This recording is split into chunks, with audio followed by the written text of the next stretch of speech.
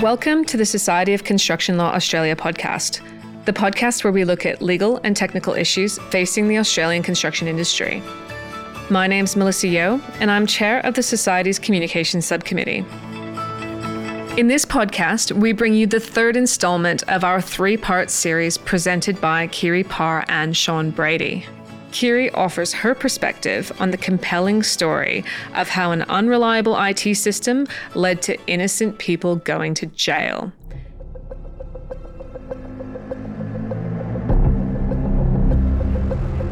Hello everyone, my name is Sean Brady and welcome to part 3, the final part of our podcast series on the Great Post Office Scandal.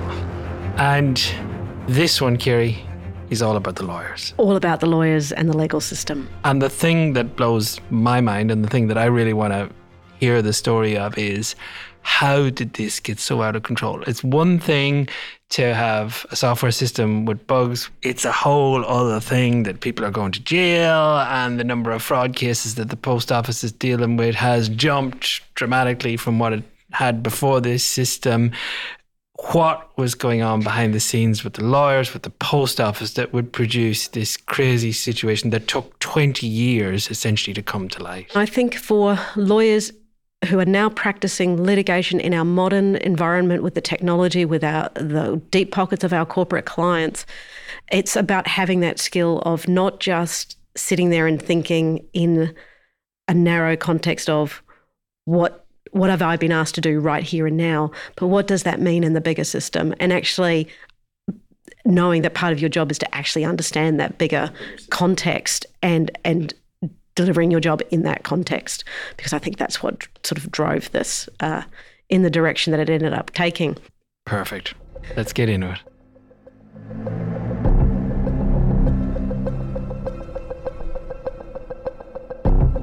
So we're going to start with confidentiality agreements, because for about a decade they played a really crucial role in keeping issues around the Horizon software largely unknown.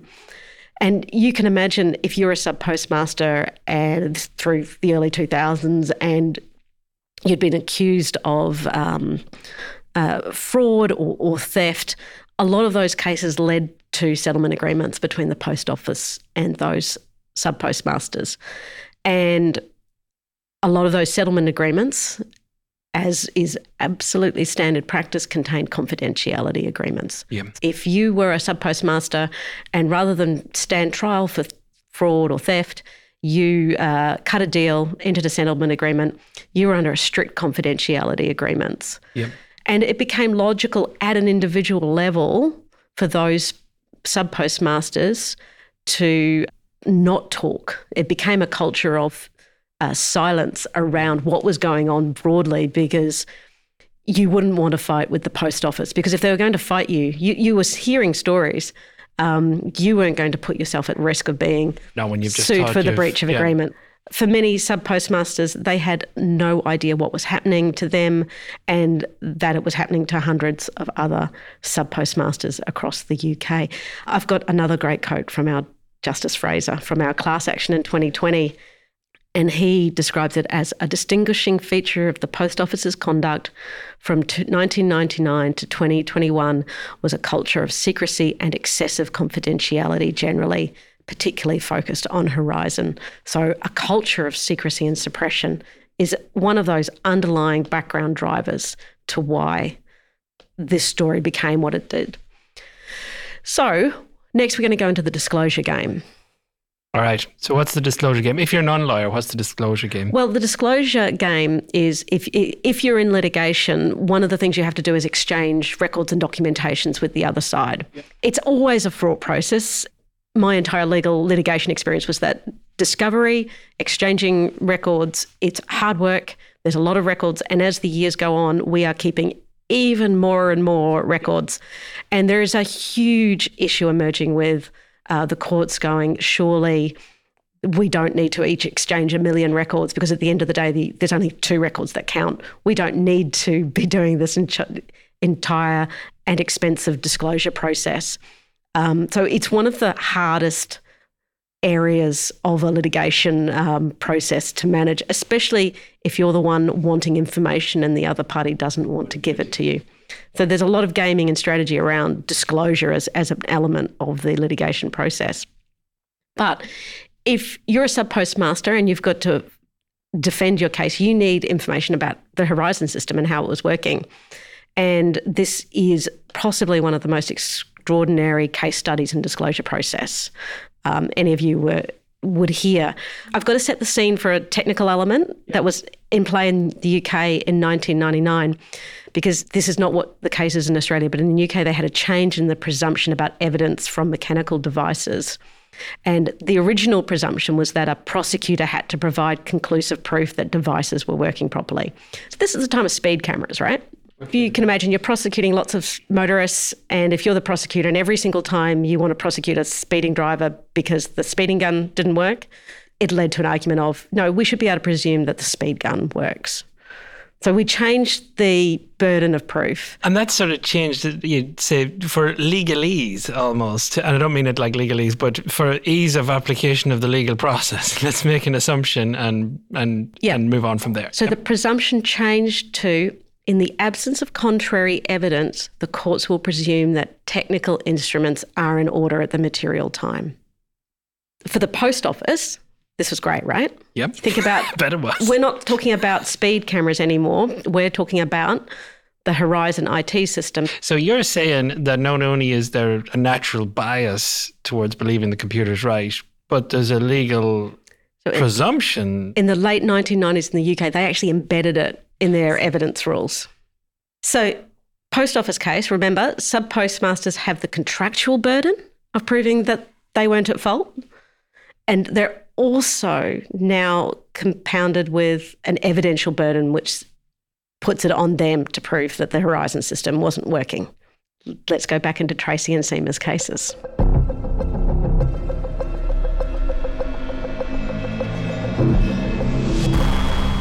Tracy's defence team in 2001 made a detailed disclosure request around Horizon. They had a technical expert, a gentleman called Michael Turner.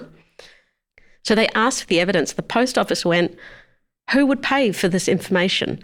Now, this is when Fujitsu come back into the story, because guess what a term was in the contract between the post office and Fujitsu? If you want us to provide you with information, you have to pay us. So the post office went, well, Fujitsu are telling us that it would cost £20,000 to produce the evidence you've requested. Are you going to pay for that? Never got the evidence. Tracy went to jail.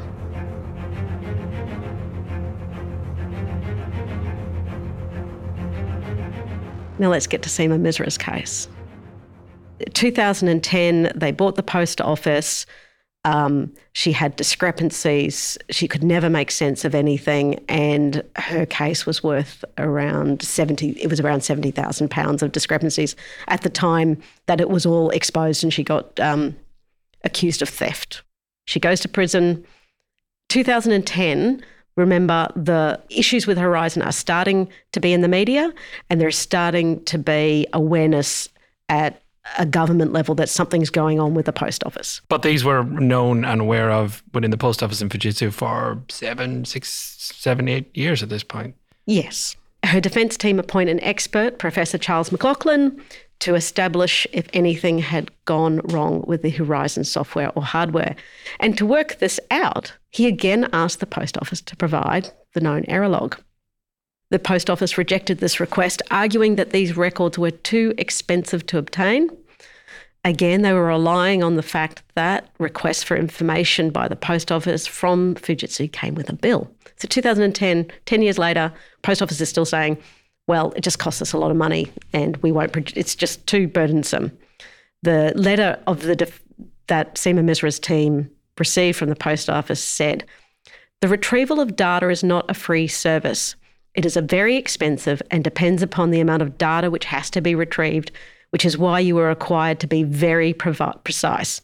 Please, could you also advise as to why you consider the data relevant?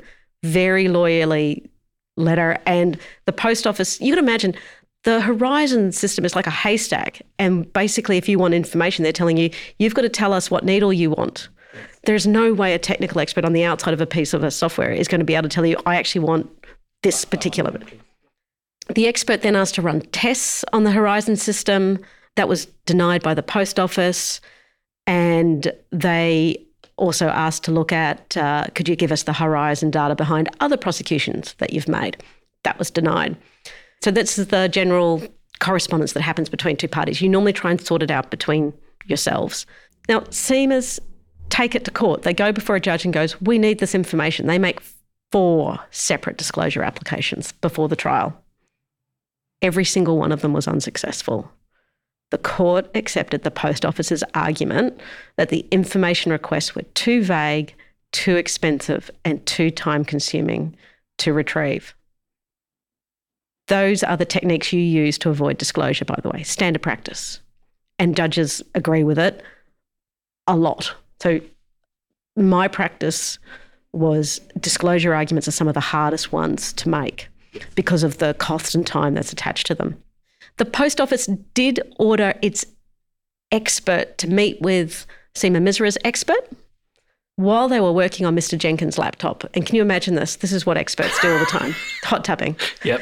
He actually noticed that We're conclaving. They're conclaving. We're conclaving, yes. That's the right word. They're conclaving, and Professor McLaughlin, Seema Misra's expert, notices that Mr. Jenkins had access to the NT event log, the known error log. The Post Office had its error logs after saying we don't. And the defence team asked for time to examine those logs. The Post Office argues that the defence team had all the material they needed and the trial shouldn't be delayed. The fight over disclosure is still fully at play in the class action in 2019.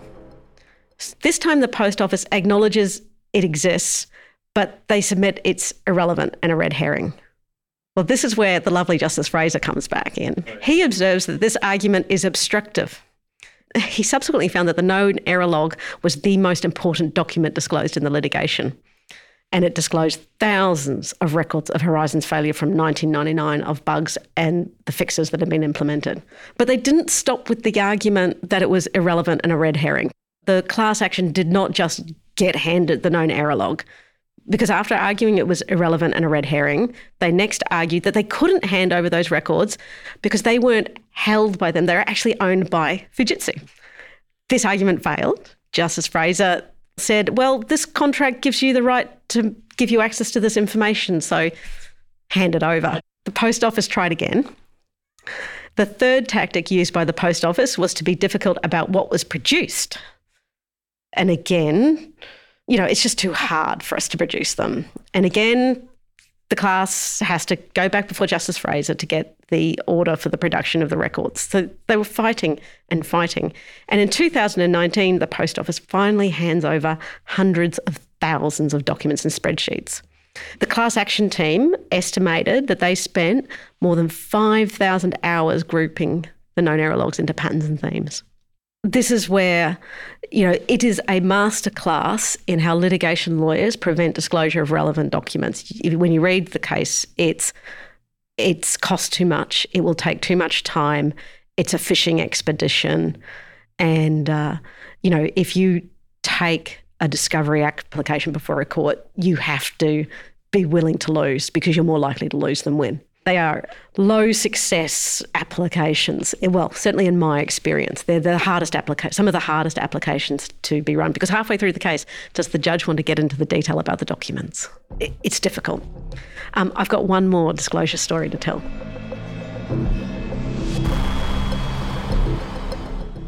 All right, so parallel to the class action. So we're running the class action, which is all about the sub-postmasters going, we were wrongly prosecuted.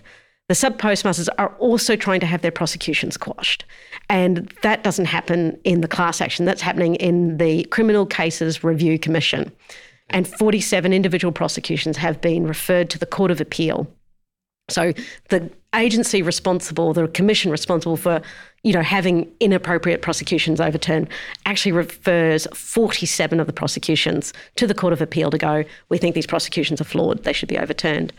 There were 2 limbs to those referrals because the Post Office failed to properly investigate the circumstances behind the discrepancies. And the second ground, the more serious ground, was that the Post Office's prosecution was an affront to the public conscience. And of course, they have to make documents relevant to their prosecution process to the Court of Appeal. So the decision about whether or not those prosecutions were appropriate or not. So on 12th of November 2021, 6 days out from hearing, the Post Office disclosed another tranche of documents. Amongst those documents is a document called the Clarke Advice. The Clarke Advice relates to advice by a senior criminal barrister about the evidence of Mr. Gareth Jenkins. So this is the Fujitsu employee who's been giving the expert advice to the Post Office throughout 2000 through to about 2012, 2013. The Clarke Advice is given in 2013. The Clarke Advice reveals that the Post Office board knows that its expert, Mr. Gareth Jenkins, had given incomplete and potentially misleading evidence in at least 6 prosecutions. So the barrister acting for the sub-postmasters, after reading it, said, "In my almost 30 years' experience at the bar, I have never come across information that has been so electrifying. It almost caused my teeth to fall out when I read it." That's incredible. There's more. Go on.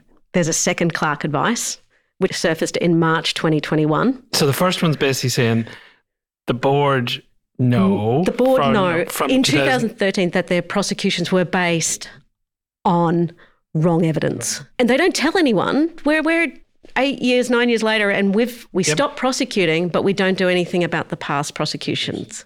There was a second Clarke Advice, which related to the shredding of evidence by the Post Office. Always a good sign. And the Court of Appeal, in this case, described it as extraordinary, that in 2013, a government-owned corporation had to be advised about the legality of shredding documents in these circumstances. What's that mean? Had to be advised about the legality? Well, the obligation is, if you think you've got a risk of litigation, your obligation is to preserve documents. You don't destroy them. What happens in practice is a conversation around, well, I've held these records for 7 years. I'm no longer statutorily obliged to keep them. Yes. Which records do I as an organisation have to keep or not keep? Now, the overarching litigation obligation is that you can't destroy records in the usual case. You've got to preserve them. So in 2013, knowing that they've got this issue with their prosecutions for 13 years, they're also taking advice about what records do I have to keep or not keep. So is it fair to say that they're essentially working out what they can get away with legally destroying? At least have a legal reason? That would be a proposition. And that hasn't been answered fully. So that is one of those issues that gets looked into in the future. Will be resolved. So think about the timing. We're in 2013. They stopped prosecuting after they received this advice. So we know there were no prosecutions from 2014. So the board goes, oh no, we better stop prosecutions, but they don't do anything about the prior events. And there wasn't just this legal advice. There's 2 other internal reports. One's called the Ismay report and the other one's called the Dedeker report, which suggests that the Post Office had significant internal misgivings about Horizon system. But they were still, they're gung-ho going and... They notified their insurers as well. Oh, another good sign. Yeah. So what you've got at play is that culture of secrecy that Justice Fraser talked about, and absolutely in play from around this time onwards. So to this day, we don't know the full extent of what went on inside the Post Office, for what knowledge it had and what it did, and how it responded to it. But certainly it could have been as early as 2013, 2014. The Post Office certainly had knowledge of the issues with its Horizon system, the issues with its prosecutions, and could have taken a different path. But it didn't do anything back then. It took a 20-year journey through the court's institutions to actually get it all unravelled. I want to dive into one other little story here, because this story is still ongoing. When the class action got settled, so in 2021, the class action got settled. The £57 million or so got paid out to compensate the sub-postmasters. One of the terms of that deal, and this was an Alan Bates term, so it's very special, he made sure that the Post Office would compensate any sub-postmaster who had a wrongful demand to make good a discrepancy that came out of the Horizon system over the last 2 decades. So the Post Office agreed, if anybody thinks that they've repaid money to the post office wrongly, we'll repay it. So that makes the number much bigger than the 700 people potentially who at some point had to deal with. Do you want the numbers? Yeah. Tell me the numbers. So it's called the Historic Shortfall Scheme. The post office had estimated that these claims would be around £35 million. By the time the scheme closed, there were 2,400 applications with claims exceeding £311 million. Was that $500 million Australian dollars? Technically, in April 2021, the UK Post Office ceased to be a going concern. The UK government is underwriting it. And yes, in 2021, the CEO of the Post Office announced that the Post Office did not have the financial resources to meet the level of compensation required. So they've got the class action claim. They've got this Horizon, the Historical Shortfall Scheme claimed. And for quite a while, I should say, the government went, for all the sub-postmasters, you've agreed to a settlement in the class action. That's all there will be. And remember, Tracy Felstead, who went to jail in 2001, received £17,000 under that class action. That was all that got left to distribute to her. So there is a huge amount of pressure that's now sitting there on the UK government to properly compensate the sub-postmasters. So you got the class action, you got the scheme, but then there's people who have criminal records who are trying to get there, and that's a separate process that has to happen somewhere else. And think about it, the post office financially turned itself around through 2015. They went from a really badly performing organisation to a profitable, successful corporation. The suggestion is made is that they have done it off the backs of its very own sub-postmasters. And in 2022, after immense pressure, the UK government agreed to pay compensation to the victims and launch a statutory inquiry into the scandal. And, we can but hope that that inquiry will reveal all of the elements of the system that gave rise to this miscarriage of justice. And why didn't anyone do anything along the way?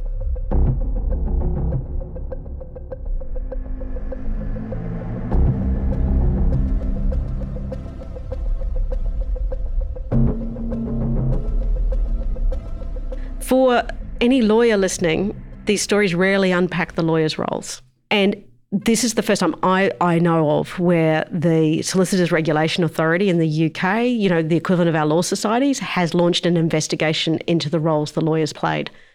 And is that purely on the discovery side and stopping the documents come to light, or is it broader than that? It's broader than that. They're looking at all of the lawyers, the role that all of the lawyers who acted for the post office played throughout the journey of this. So this is the internal lawyers and the external lawyers who advised the post office over this 20-year period. And for the non-lawyers out there, what does that practically look like, some of those things? Have you got a few examples of? So in answer to that question, again, the barrister who acted in the class action believes that there are 4 key questions to consider about the role the lawyers played through this 20-year journey. Question 1, which lawyers knew about the 2013 Clark advice, which revealed that the post office had serially been prosecuting its postmasters on a flawed basis? Right. So who knew that? So is that basically saying you're a lawyer in a legal system and you have now got information that suggests that a conviction that took place was based on flawed evidence? Yes. Which lawyers kept a lid on that knowledge? So if you knew that, did you then act to not act on it? I'm not a lawyer. You're a lawyer. What's your duty there? Well, this is what needs to become unpacked, because all lawyers have an overarching duty to the court. So if the Clark advice was known in 2013, why wasn't it given to the Criminal Cases Review Commission when it began its investigation in 2015? So keep in mind, there's a lot of evidence that only started to come to light in 2019, 2020, during the class action and during the review into the criminal prosecutions by the Court of Appeal. Yeah. That evidence dates back to 2013 and beyond. Why was it only disclosed that late in the proceedings? So there's a really big question there about the decisions that the lawyers were making around what was relevant and what wasn't, and how they were meeting that disclosure obligation. Yep. So that's the first two. Who knew and why, and who said something? So the third question is what documents were disclosed in the decisions made around disclosure. Before you leave that, what does that mean? Well, it would mean that, did you make a decision to not disclose a document because it was in your client's interest to make sure that a court didn't see that document?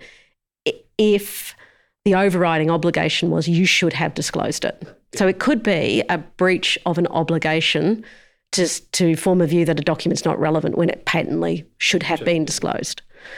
And then the next question is, who are the lawyers who were involved in the decision to stop prosecutions in 2014 and how that decision was made? So what did the lawyers know and when?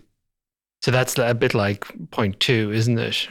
You knew and when. You didn't say that there was prosecutions in the past that would have been a problem. And 4 is, if prosecution stopped, you had to be asking the question, why do you not want to prosecute anyone anymore? Yeah, and it comes back to, again, that fundamental point of, if you put the interests of your client above the primary obligation to act in the best interests of justice, that is the kind of conduct that the Solicitors Regulation Authority have to look into. And systemically, lots of those small decisions along the way was our snowball. But you can imagine how lawyers come in and out of cases. They come in, they do one thing, they come out again. Very much the case, if you're a barrister, you're relying on the instructions from your instructing solicitors. But there are several law firms involved in this case that had very long-running relationships with the Post Office. But, these scandals happen. It's very rare for the role of the individual lawyers advising organisations to be scrutinised intently. So Justice Owen put the systemic injustice this way, or the role of lawyers this way. He said there are so many lawyers involved who were, rather than the question, is this right, all too frequently said the actual question was, what can we get away with? And that is the tension that plays through for lawyers in modern corporate practice. Yes. Do they get swayed by what can we get away with versus what is the right thing to do? I've got a few last quotes to end this off on. I've got to share some magical words of Alan Bates, because he participated in that mediation scheme through 2014. He set up the Justice for Sub-Postmasters Alliance, and they had several years through 2014, 2015, where they were trying to mediate with the Post Office and trying to get agreements reached for post officers who had been prosecuted. And it became a very legal process. The Post Office ultimately walked away from the mediation scheme. He described the exercise as becoming one of highly paid lawyers dancing on the head of a pen. So it became an exercise in legal argument and jousting as opposed to what is the right thing to do. So what you're seeing is that the class action finally, after 10 years, unravelled the Post Office's use of the legal system to try and stay alive. Nick Wallace has written a fantastic book on this story, The Great Post Office Scandal. I think he summarises the entire scandal very well. He went, Horizon was a badly procured and atrociously implemented IT disaster. It was operated in an environment where flawed and incompetent people were able to destroy people's lives without a shred of accountability. I have no doubt most people at the Post Office still believe the National Federation of Sub-Postmasters, George Thompson, was right when he described the campaigners' fight for justice as a cottage industry by dishonest people chancing their luck.